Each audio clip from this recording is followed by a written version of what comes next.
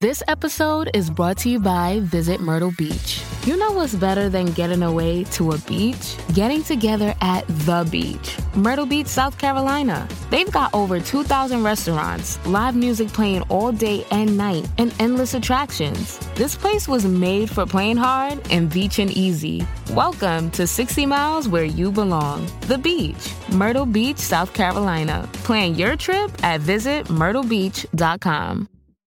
The Pod Fiction. Hello everyone, I am jumping in at the start of this podcast to let you know via my iPhone, because that's what I'm recording on, because I don't have my mic with me, because I'm in New Mexico at the moment, location scouting for our next film. I've just been informed by the PR company behind Cyrano, the fantastic film, that their release date has been pushed back from today to February the 25th, which means obviously it's too late for us not to put the Joe Wright and Erica Schmidt podcast episode out, but it does mean we can move the Peter Dinklage and Kelvin Harrison Jr. double bill to around the release date of February the 25th. So I'm just jumping in here to tell you that. So there we go. I'm going to carry on my location scouting. It is amazing here in New Mexico. The sights are beautiful. The backdrops are incredible. And the people, oh my gosh, I can't wait to tell you more. For now, I can't. That's it. Enough from me. Time for the main event.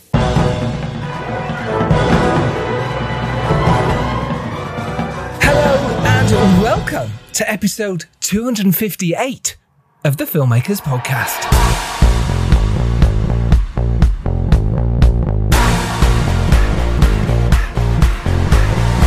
This is a podcast where we talk films, filmmaking, from indie film to studio films and everything in between.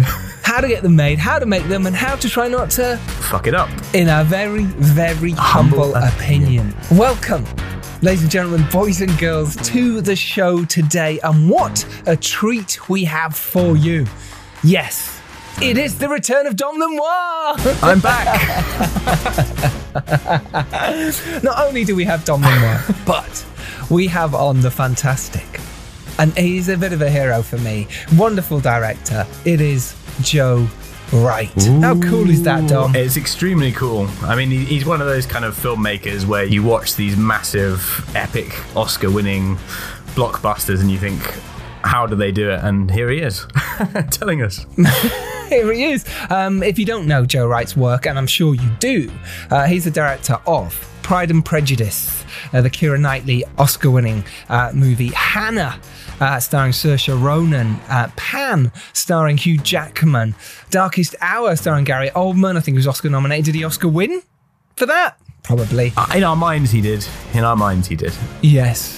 The Soloist, Woman in the Window, and Anna Karenina. And of course, the film we are here to talk about, the Peter Dinklage starring Cyrano. Oh, yes. It's surrendful. It really is. We will congratulations. Don't you dare cut welcome that, back, Toby.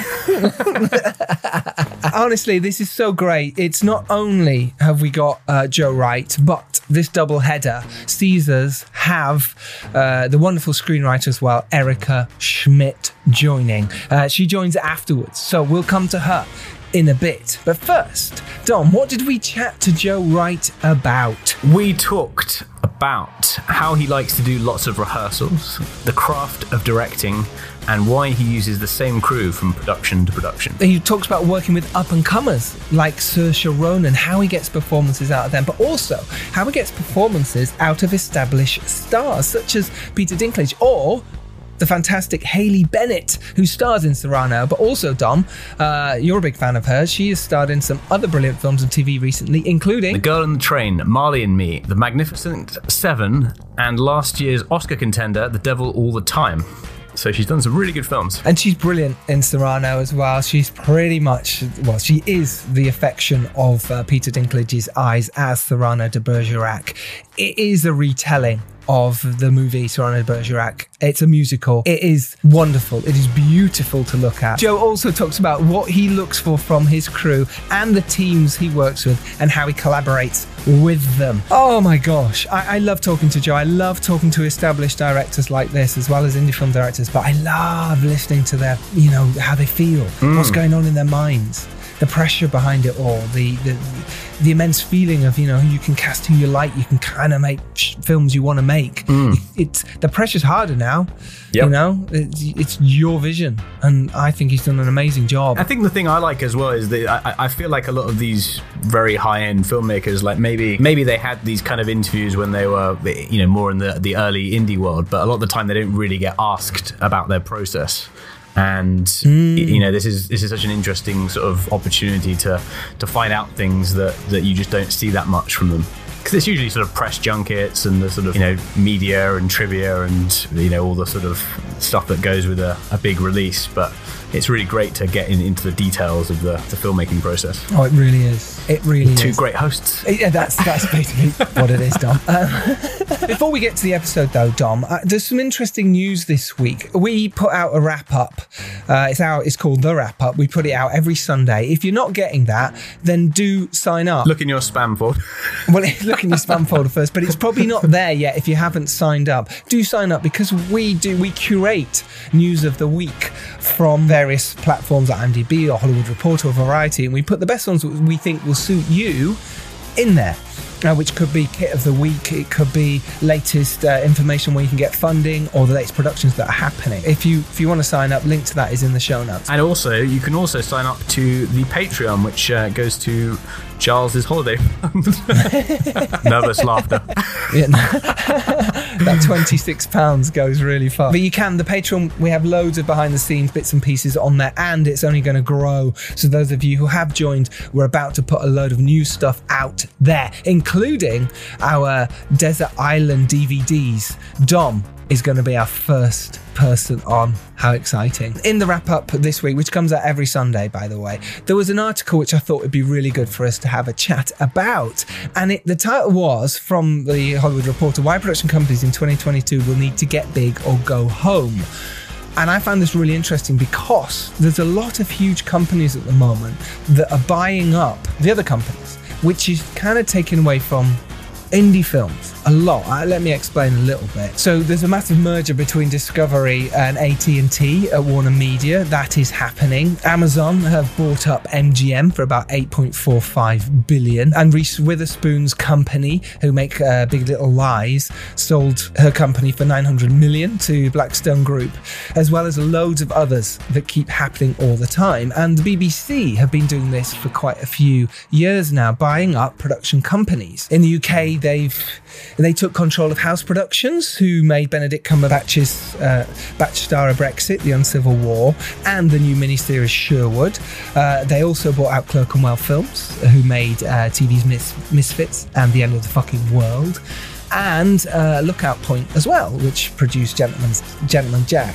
So this is happening a lot. And I suppose it was interesting. I wanted to talk to you, Dom, and what our thoughts were to our listeners about what we feel about this and how does this affect us as independent filmmakers. Well, it's a tricky one because as a viewer, in a way, it's quite good because it means that a lot of production companies that are putting out good content suddenly have a lot of funding to make big productions. But then, as an indie filmmaker, it makes things a lot more challenging because already the industry is kind of going in a direction, and it has been for some time, where those kind of mid Hollywood indies have either shrunk or gone up in price. So you have these kind of blockbusters or the studios with all the money, and then it sort of goes this big gap down to indie. And so in a way, for the lower end, it could be shrinking that even further down in terms of making those low budget things on your own. If you can't sort of rely on production companies because they're being bought out, I suppose it makes things more challenging for the filmmakers. It does.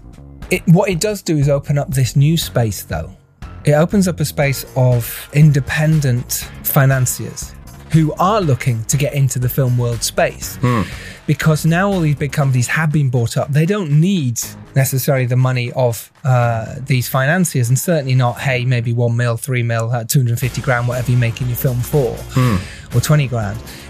At the moment, that space has opened up because of it. Obviously, it means you've got to really know your stuff when you go there to these investors. You have to know what the recruitment schedule is going to be like. You have to know everything here for your investors to back you. But I feel like there's an opportunity now. I feel it's taken away quite a lot It means it's going to be tough as hell for us to get in at the BBC or get in at Amazon Studios or Netflix because they don't need us right now. They're making their own stuff and making lots of money from it. Well, they don't know that they need us, more importantly. More importantly, they do need us, but they don't realise that yet. So therefore, we've now got to be clever about what we're doing with our films. And me and you, we want to be making movies in the 3 million range upwards. But that's the 100 really million. 100 million. but yeah, you're right. You're right. It's hard it just to get opens that up. money. It is. It opens up a whole bunch more options in terms of what you can do, where you can shoot, what kind of crew and cast you have access to, and it is. I think all filmmakers, well, most filmmakers enjoy moving up a certain point in terms of budgets, and those ranges they do open a lot of options. Yep. So look, it is difficult. It's always difficult to make your indie films. There's no question about it. But if you're making that transition now from maybe a first, second, whatever, or you want to start making a £1 million movie, don't necessarily recommend that. But hey, if it happens to you, go for it. Now you've got to think further outside the box. You've really got to find the project that is going to take off, that is going to do well, that is going to make money back to your investors. It's so important to think about that in your long-term career. At the same time, hey, if you've got something you want to make, go make it.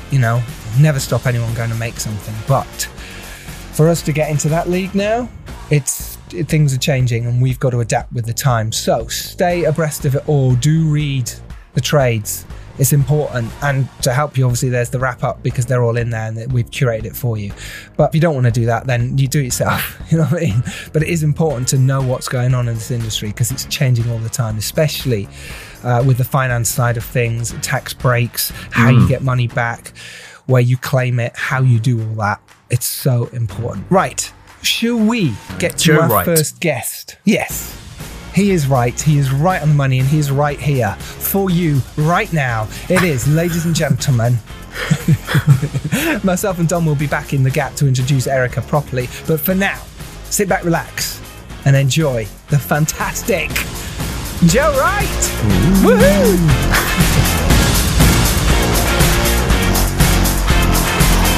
Hello, buddy. How are you? Hello. I'm good, thank you. You've got amazing skulls there behind you. Yeah. It's all part of the spirit, keeping the... Yeah, exactly. Yeah. Keep the spirits close. Yeah, you've got to. We're talking about like masks and stuff with actors, and I think it's fascinating how amazing you are able to pull masks off actors, and you get these amazing performances out of people, especially sort of child actors, with Saoirse and not necessarily a child actor here, but with Hayley, and you've worked with so many they've still worked, but you've seemed to pull these amazing performances out of actors.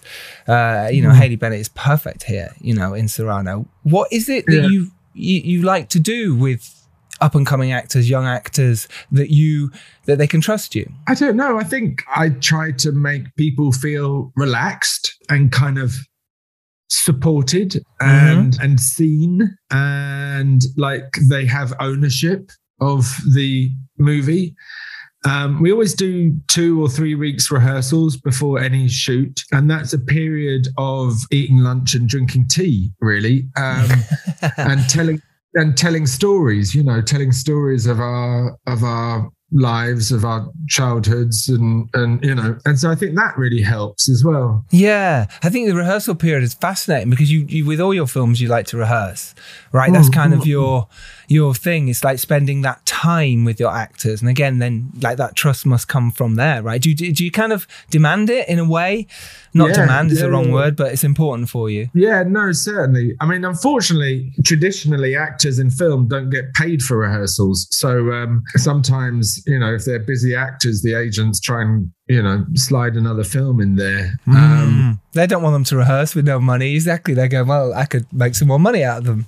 Yeah, exactly. But no, I do. I kind of, if they don't rehearse, then they don't do the job. Right. I love that. I think it's really important. I suppose it's very important as well when you're doing sort of long set pieces where there's a lot at stake and there's a lot of moving parts as well. Because you don't want to be going through like a 7-minute sequence with 50 extras or that kind of scenario, and then someone sort of doesn't know what they're doing halfway through it. Yeah, I mean, we do some blocking of actual scenes, but it's less about that and more about kind of getting to know each other. and for the actors to get to know each other's rhythms as well. I'm very kind of keen on the idea of how rhythm can determine the shape of a scene. And so we work a lot on rhythm and work a lot on kind of, I don't quite go as far as trust exercises, but it's bordering on that. It's bordering on. If someone went, would you just mind standing behind me? I'm just going to fall backwards. You'd go, okay, let's go with it. But yeah, I know what you mean. It's that fine balance, isn't it? But here with Cyrano, obviously it's a musical as well, so you need rehearsal. This is dance, numbers with all your fantastic choreography in this and the fantastic dances you had. Yeah, the rehearsals in this were great because we took over this theatre that we were, in the town of Noto where we were shooting, and we had different rooms for different activities. So we had like the drama room and the stunts room and the dance room and the singing room, and the actors kind of had a schedule where they moved between these different activities. So, and then there was also costume and makeup in the same building, so they could do tests and all of that stuff. It was like running a big old theatre workshop. I love that. Did you find there was any challenge sort of incorporating those different elements together? No, because I think they were all focused on the same goal, which is, to express the nature of these characters and the intention of the drama. And so, if you're working with, I don't know, Kelvin Harrison Jr., who's playing Christian, if you're working with him, on a scene, and then how does he express himself physically? How does he express himself in fighting? It's all expression of the same soul. And that's gorgeous. And that's fascinating because I don't know whether this is true, but maybe you come from the acting background. I know you'd done bits of work on the acting side and certainly smaller roles when you started out. Do you think that helps you connect to actors? Because it's not easy. You've worked with some major superstars and you have to connect with them all. I think you have to just understand, and this is maybe something I understand through having done it myself, that acting is not witchcraft. There's a large element of craft about it. What actors are often looking for are very, very practical notes. And I think a lot of directors who haven't had that experience, or experienced directing actors in theatre or whatever, they're slightly afraid of acting. It's somehow this strange thing that is somewhere between possession and lying. And then, like saying, you just have to pick that out as the director, because are you looking for falsities? Are you looking for people who are actually lying? So you're trying to get them to tell the truth within their performances? Very much so. And getting them to let their guard down as well, though. A lot of actors, we all really, whether we're actors or not, have certain habits that we've formed as part of a defense mechanism, how we want to be perceived rather than how we actually are, possibly. And so it's about figuring out what the individual's defense mechanism is and then trying to persuade them to remove that and allow themselves, their true selves to come through, their true creativity to come through. And that must happen in rehearsals as well, which is great because you've got that time to do it. A lot of directors don't get that. And it's great you do that. I must come from your theatre background as well. I think also a lot of actors, there are character actors, but then there are actors who believe that what makes them successful is how to kind of think about, what looks good, and they don't need to, they can just let go of that. Especially with women, often, they've also been told to kind of wear this nice dress and look sexy and stand over there, and they're kind of their craft is often ignored. Yeah, and I think it is that authenticity that's so very important to feel what an actor's going through and making sure that that connection is apparent on screen. And I think that's something that's definitely apparent in all of your work, actually. Well, but when you're trying to get, like I say, performance over a song, because it's kind of one thing getting that performance out of someone when they're either on stage or on screen, but now in a song you're kind of elongating performances or thoughts or motion. How are you straddling those lines? Well, the actors and I worked with a very brilliant woman called Mary Hammond, who ran the RADA musical theatre course. And she taught us a lot about singing as if you were speaking, how to turn lyrics into a form of sung dialogue, really, which is quite different from when you're, working on, I don't know, albums or songs or, the kind of musical medium, the musical form requires you really to be acting through singing. And it was very interesting. I mean, one of the really interesting things I find, this might be boring to other people, but I find it really fascinating that emotion is delivered through vowels, right? Not consonants. Rhythm is delivered through consonants, but emotion comes through vowels, which is why people always think that the English are emotionless, right? Especially, in the 40s and 50s, because we all talked with very clipped vowels. We didn't, people think of it as being talking with clipped consonants, but actually it's talking with very clipped vowels. And so that means that we come across as less emotional, whereas Americans talk with very long, extended vowels. And so we possibly think of them as being over emotional. So with singing, you're working with the vowels predominantly. And that's why there's so much more room for emotional expression, is because it's the sound of a vowel that gives you that emotion. Is that what you look for with actors then as well, in terms of being able to get performances out? Because the performances that you've sort of pulled out in Cyrano are gorgeous. It's just delightful to watch. And they're almost in their own wonderful bubble of their emotional ball. And I love that. I loved how it just continued their emotional arcs. I think that's really fascinating here. And I wonder how, well, I suppose it is part of what you're saying here. And you look for that, though, when you're trying to find new performers, when you saw Hayley on stage, but with your cast with Calvin. I look for actors who are skilled. I wouldn't hire an electrician who wasn't skilled with electrics, Sure. And it's fine if that electrician is self-taught, but I'd kind of prefer it if they'd gone to college. And it's the same with actors. Sure, I'm looking for an emotional availability, and most importantly, I'm looking for an imagination. I'm looking for someone who has a really strong dramatic imagination. You mentioned Saoirse Ronan before. Even at 11, that kid had incredible imagination specifically for acting. But I'm also looking for people who have an ability, a level of skill and practice that means that those imaginings or those emotions can be expressed dramatically, and that's to do with an understanding of the craft, an understanding of what words do, an understanding of rhythm. There's a note which I give often to actors, which is to pick up your cues. That means, don't pause between the last actor's line and your line, right?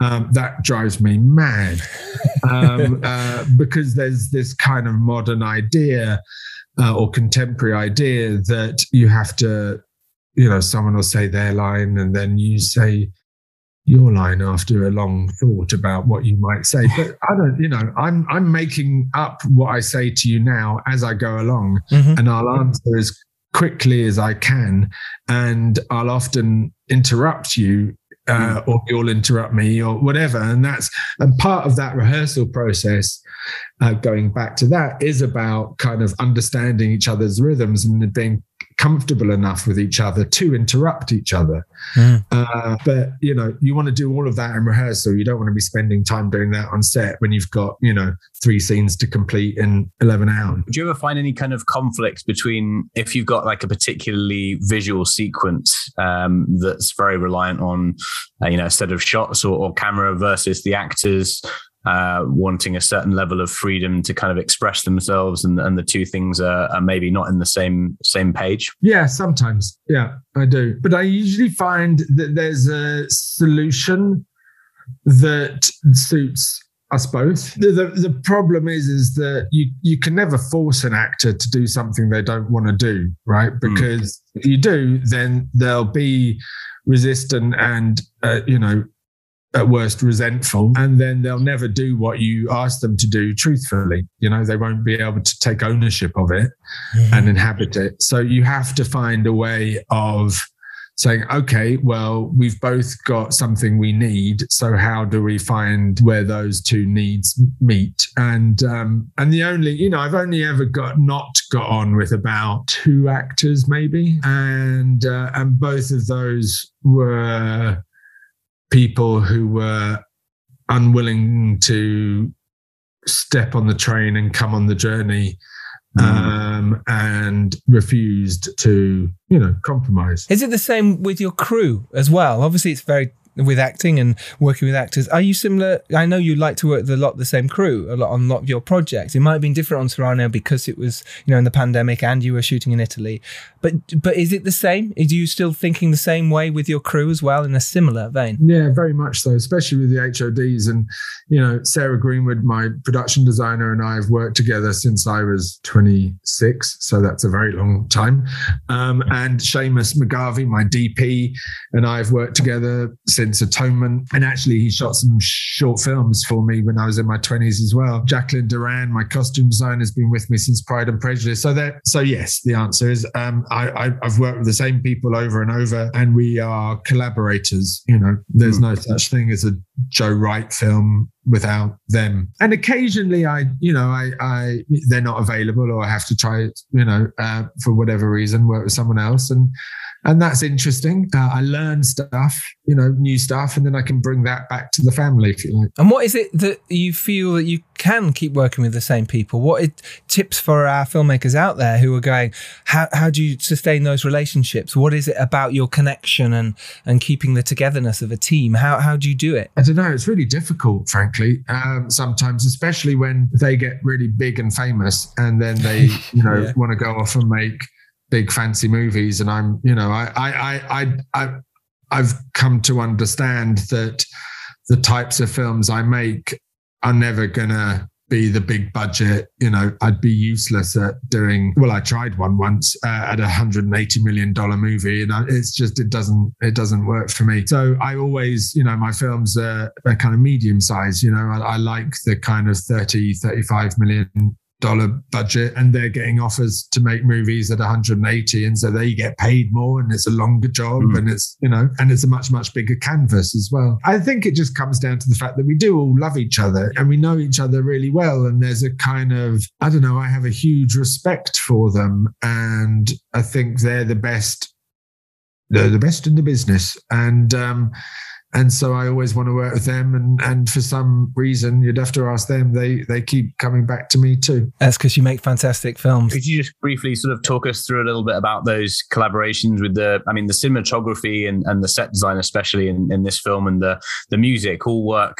very much in harmony, I thought, to sort of keep a very relentless pace that keeps you sort of, powering through the story with the characters.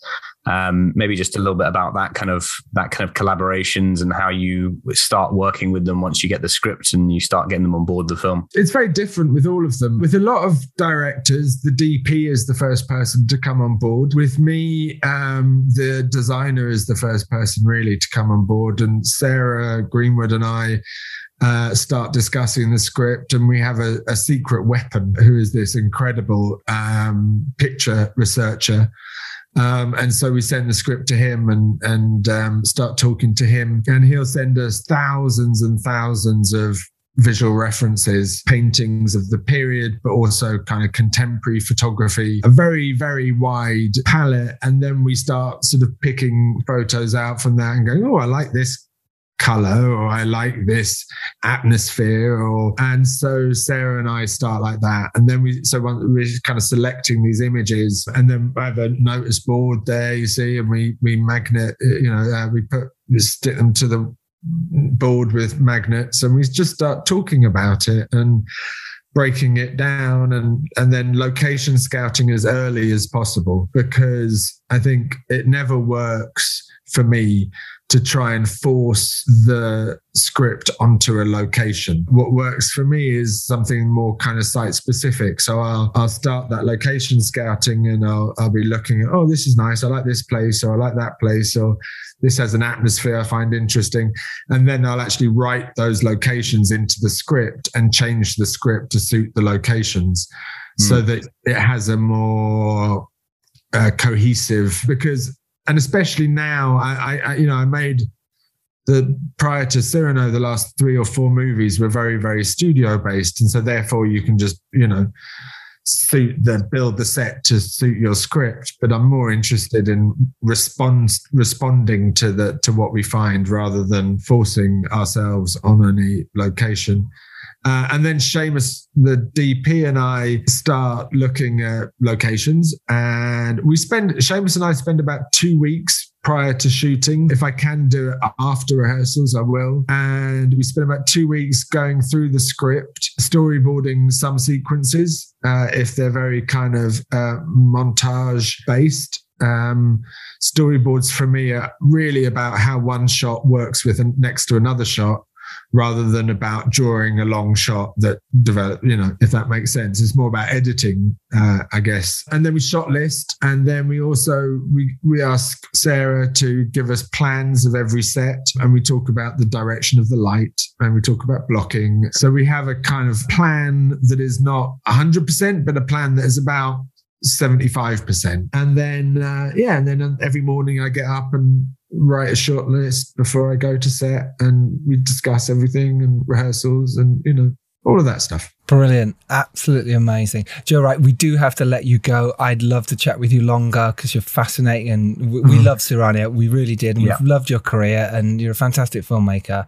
Thank you so much for your time today. Thank you, Joe. Really appreciate it. All the best. Good luck with it all. Thank you. Take care. This episode is brought to you by Visit Myrtle Beach. You know what's better than getting away to a beach? Getting together at the beach. Myrtle Beach, South Carolina. They've got over 2,000 restaurants, live music playing all day and night, and endless attractions. This place was made for playing hard and beaching easy. Welcome to 60 miles where you belong. The beach. Myrtle Beach, South Carolina. Plan your trip at visitmyrtlebeach.com. Thank you. So there we have it. That was the fantastic Joe Wright. That was all the time they could give us. But hey, what more did we need? More time. But the key when you need more time is ask them a 182-part question like I did. It was amazing. Your last question, we got a little notification at the side saying make this your last question. So Dom asked that question, and then he answered for about 5 minutes. You could see them all going, no, he needs to finish. It was brilliant, and he answered it so well. It was. We actually learned a lot from that, and but sorry, apologies to the PR company on that one. Yes, real apologies. Thank you so much for letting us do it, by the way. It's been fantastic. Sarah Pendergrast and everyone at DDAPR, thank you. But Dom, just wanted to touch on there what he mentioned about the craft of directing and how important it is. Yeah, I mean, we learned a lot. I mean, we talked a little bit earlier about processes and how people prepare. And I think one of the most fascinating things that sort of came from this discussion is how important the production designer is in his process. I mean, for most filmmakers, it's a very, very important part of the process. But for him, it's almost the starting point for a lot of his work on the script and going into pre-production. So that and the rehearsals and how he sort of works with actors is all fascinating. Yeah, I totally agree. I think it's so important that your team around you gets your vision, and therefore it's up to you to show them the vision you want and to explain that clearly. It's so important to have your vision and let other people run with that, and hopefully they bring better things back to you, which sounds like the case here. Right, next up is a fantastic screenwriter. Is the fantastic screenwriter Erica Schmidt, who started off writing and directing for the comedy company Laughing Stock, and then she directed many stage shows, but she'd never written a screenplay before she wrote Cyrano. Yeah, so she talks about how she adapted it and that process of moving from theatre script into screenplay, and also what it was like working with Joe. She also goes into details about what happens when you get notes on your screenplay. Are they good? Are they bad? And she goes into depth about how she wrote it. It's fantastic. Me and Dom had a great chat with her. She was marvellous. Sit back, relax, and enjoy myself and Dom chatting to Erica Schmidt. So Erica, can we go back to the start of this? Like, first of all, we really enjoyed the movie. It was a fantastic achievement. So where did this all begin for you? Well, I always loved the Edmond Rostand play, and I was kind of obsessed with it. And I wanted to do an adaptation for the stage that I imagined to be through composed, not a musical, but really kind of a play with music. And I kind of had two points of entry. One was that I wanted to do the play without Cyrano having a false nose. And I mean, not just the kind of mask of the nose, but also to just never speak about what it is that he feels is physically unlovable about himself. And then my other kind of curiosity or interest in the play was the character of Roxanne. I felt like she's amazing, but she didn't have kind of the agency that I wanted her to have. Specifically with the end, I felt like she should be angry, or she should ask him why she'd been lied to for 15 years and what kind of love is that. And I wanted to know what he would say if she asked him that, rather than in the original where he speaks about Molière and then he goes to fight his devil. Those were really my questions at the beginning. And I conceived it to be very, very small, to just have 10 actors and be kind of incredibly intimate and almost cinematic. You know, we had a letterbox around the stage, and I was trying to make it modern and spare and almost cinematic, realistic. That was the original way. I think, you know, what you mentioned with the nose, especially, like, that definitely came off with Peter's character, and you know, the film in general feels very internalized and accessible for everyone about their own sort of inner failings or lack of confidence. And Christian's character as well certainly has that, which we thought was really fascinating. So in terms of adapting, once you'd gone through the success of the stage play, what were the challenges and maybe some of the things you had to really focus on when you were moving it into a film script? Well, I mean, I'd never written a screenplay before. And like I said, I never would have made this my first screenplay. I never would have imagined that it would have become a movie. That was all Joe's idea. He saw the stage play and wanted to make it into a film. And then, you know, I had, like I said, made it very, very spare. And most of the first act was cut. And I also did a, not modern dress, but a kind of indistinguishable theatrical period. And Joe wanted it to be very Baroque, and he wanted the first act to be back to the Rostand, like huge high style society at the theater, and then move forward through the play to the fifth act, which then is almost exactly as it was on stage. It's very intimate and minimal, with just a bench as it was on the stage. So, you know, first it was never having written a screenplay before, and then it was kind of trying to see what it was that Joe had liked in what I had done and figure out how to keep that while also kind of growing it into the size of the piece that he wanted for the film. And then the songs had to be kind of conceived of in a different way for the film, because they're quite long, and how they can happen and be these kind of windows into the character's soul and feel intimate and personal, but at the same time keep the action moving, which is very different than what it was on the stage. And that was a real joy to kind of figure out that puzzle. Yeah, it must have been. How incredible. I suppose it'd be really interesting to talk about the actual going from writing it as an actual stage show to the script stage in slightly more detail. I know we've touched on it there. And obviously you'd come from a comedic background anyway. You know, you'd performed, you'd made stuff in comedy in the past, sort of with your companies. So it's really interesting to know your journey. It'd be really interesting for us to know what made you sort of want to sort of become this playwright at first, and then we'll talk about the screenwriting side. Well, I mean, I direct plays. That's what I've been doing for 20 years. So I usually adapt things that I want to direct. And that's kind of the stories that I'm interested in telling. And, you know, the reasons for that are, you know, as different as there are stories to tell. I mean, you know, and this one I was really drawn to because of the love of words, and the love of poetry, and how desperately all of the characters want to be loved, and how they fear at the same time that they are themselves unlovable. I just really related to all of those things and really wanted to spend time living in that world. Yeah, and it really does show. How did you adapt it in the first place then to put that show on, were you because you're already thinking about how to do that. What was your process to dive into that as a writer, to turn it into the sort of brilliant musical that you did? Well, I looked at every extant translation and adaptation that exists and kind of went line by line, looking at everything that's been done before, and trying to find what the heart of what Rostand was saying is. Like, what are the consistencies? What are the consistent words? And what are the consistent phrases? And what's the main idea? And then, to filter that, I was listening to Bryce and Aaron Dessner's music while I was adapting it. So I was having kind of the richness of their sound against the richness of Rostand, and then trying to just take the essence of it and make it as pure as possible. And I love poetry. I spend a lot of time looking at poetry. And so I was trying to be like, a monk about making sure that the poetry was the best that it absolutely could be. Like, what are these letters that he's sending to her that she's committed to memory? What are the lines, and can they be as good as I can possibly make them, And then Matt Berninger and Corinne Besser's lyrics really became the poetry of the piece. And integrating the transition from the spoken word to the sung word was really important to me. Again, because it's not in any way a traditional musical. So for these characters to behave on stage in a cinematic way or in a very realistic way and then begin singing is really different than if you're talking about, seeing Cinderella, which we just saw, which is so wonderful, the Andrew Lloyd Webber. But it's a different style of performance.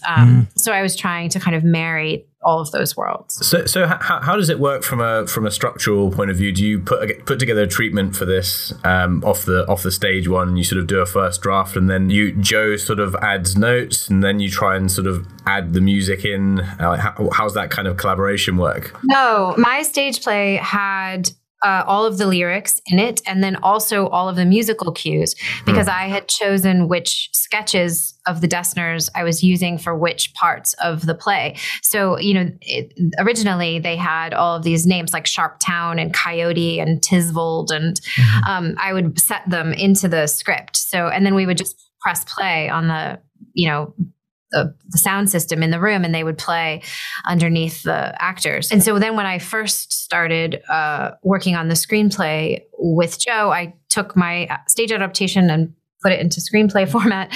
And then I had to, start over essentially. And, he asked me to remove all of the track names because he said, nobody knows what that is. I was like, oh no, I know what that is. But the lyrics remained, and they all stayed. And then structurally, Rostand has a very clear 5-act structure that works. It's just like great scaffolding, and that never changed. So it's the theater, the bakery, the balcony, the war, the convent. And in the stage play, I had done like completely different kind of color worlds and looks for each of those acts. They were really clearly demarcated. So I'd spent a lot of time thinking about that, and that I think that was absolutely the linchpin of the screenplay, because when that is in place, I'm learning as a new screenwriter, when you have the structure, everything else is kind of a lot easier. So then, like I had said, Joe wanted a bigger first act, and then so the dialogue and the kind of all of the characters, I'd cut Valvert from the stage play, so that was all new, and I went back to the Rostand to kind of create that first act for Joe, and then the fifth act is really kind of as it was, even the dialogue pretty much. Was there any challenge in terms of where and the way that the music comes in terms of the film version as opposed to the stage play? And because I think as a film, like one of the successes is it does feel very seamless, the way that the drama sort of unfolds into the film. It's almost like time sort of stops for a moment, and then it sort of flows in quite naturally. Well, Joe and I talked a lot about how he wanted to get into the songs, and then like he would say, I need like 10 lines of dialogue that I'm not going to use that I can fade out on so that I can bring up the song. But then the music itself, Aaron and Bryce Dessner did the score, and it is different than it was in the play. There are elements, but Bryce has spent a lot of time composing music for films, so he was, he and Joe did their own thing completely for the film. How many different drafts did you do? Was it like an intense period of time when you're now, okay, we are planning to do this as a film. Was it constantly going backs and forwards? Talk us through that time, because that's interesting for our screenwriters. Joe said he wanted to make the film of it. He saw the stage play in Connecticut, and he called and said, I want to do the film. I want to direct it. I want Peter and Haley in it, and I want you to write it. I thought, okay. And then he said, I function well with deadlines. I'm going to give you a deadline. And I was like, okay. So he gave me a deadline, and I did the first draft, and he called me and he was crying, and he said he liked it very, very much. Wow. But he had some notes, and I said, okay. So then I met with him and Lucas from Working Title, and we sat for about 10 hours in a hotel room and went page by page through the script really intensively, which, I had never done anything like that before. And he's incredibly detail oriented, Joe is. So some of it was kind of conversations about like why I had made the choices I had made. And then other things were like very detail oriented, like this must, be a certain way, which was great. I love notes. So I had all of those notes, and then, time passed and the pandemic happened, and, I was doing theater, and Joe had projects, and the band was touring and was, like world tours, pretty inaccessible. And then Joe called in June of the pandemic and said, it's my birthday and I really want that second draft. I think I can make this happen. I think I can make it happen in the pandemic. I need you to give me the draft. And I had been working on it, but I had other things. I couldn't really conceive that it was actually going to happen. I don't know how to say that in a way where I don't sound like an idiot, but it's just true. I'd never done it before. It seemed impossible. And so I said, okay, it was the pandemic. So I sat down and I made sure that second draft was everything I had wanted it to be. Mm-hmm. And I sent it to him 10 days later, and he called me and he said, it's ready. Because my email to him was, this is just like, this is between us. Don't share this with anyone. Please give me notes. And he called and said, it's ready. I would like to send it. And I said, okay. And he sent it. And about a week later, MGM had bought it. And 3 months later, we were in Sicily filming. That's amazing. And that's really Joe. He really pushed hard to make it happen. I mean, even when he was told there was about a 5% chance that he would ever get through the whole film because of COVID. Mm-hmm. But he did. I think that whole story is incredibly comforting to people, especially the fact that, there's definitely points where everyone goes through that, where they're not sure if it's going to get made. And it really is that determination to keep going. And, you have to rely on someone else to push things. And then you sometimes it flips around and it's the other person. And it's great to see the end result of where that's all led. Yeah. And there was a lot of changes that happened during filming, so I felt really lucky that I was there in NATO and able to, kind of respond when it was, we only have half the time we thought we had for the war, so we need to reduce it, or, we don't have an interior, or we don't have an exterior, we have to have an interior. That was really thrilling to be able to be a part of that process. I can imagine. There's nothing better, I think, sometimes than being on set and seeing how things work. Do you think for your next project, and I really hope you write again, because it's fantastic what you've delivered, do you think you learned so much from being on set rather than not being for your screenwriting process? Oh my gosh, yes. It's so different from theater, which I'm sure everyone except me knew, but it was a total education watching from the back row, watching the film get made was really absolutely incredible and really helpful in terms of trying to write another screenplay. Just as a final question, if you could give yourself some advice to when you started in your career, maybe when things were challenging, that advice for other filmmakers would be amazing. Wow. I don't know. I feel like I've just started because this is my first time. So this all feels so completely new to me. And I really only ever think about things in terms of like the project that's right there, like what's happening, what's the story that I'm trying to tell, and how can I tell it, the absolute best of my ability. And I have a very hard time kind of just letting things go and saying that's done, I'm moving on. I kind of always want to keep working on things, and I love working on the same thing over and over and over again, trying to get it better and better and better. Which, actually the National does that as well. So that was a good synchronicity there. But I really, I don't know what I don't feel like I'm in a place to give any advice to anyone. That's so wonderfully humble of you. We do have to let you go, sadly. We could talk for ages about your process. I imagine you're going to direct films one day. I can see it in you or feel it in you. But good luck with whatever you do next. All the best. Congrats for Cyrano. It's amazing. Thank you so much. Thank you so much, Erica. It's been a pleasure. Thank you. Bye. Bye. Remember, you can go out there and make your movie. And if you're lucky enough to rise up and do well, it is your duty to send the elevator back down. We will see you next Tuesday, as always. Go support indie films and go try and make your film. Why not? Take care. Bye-bye.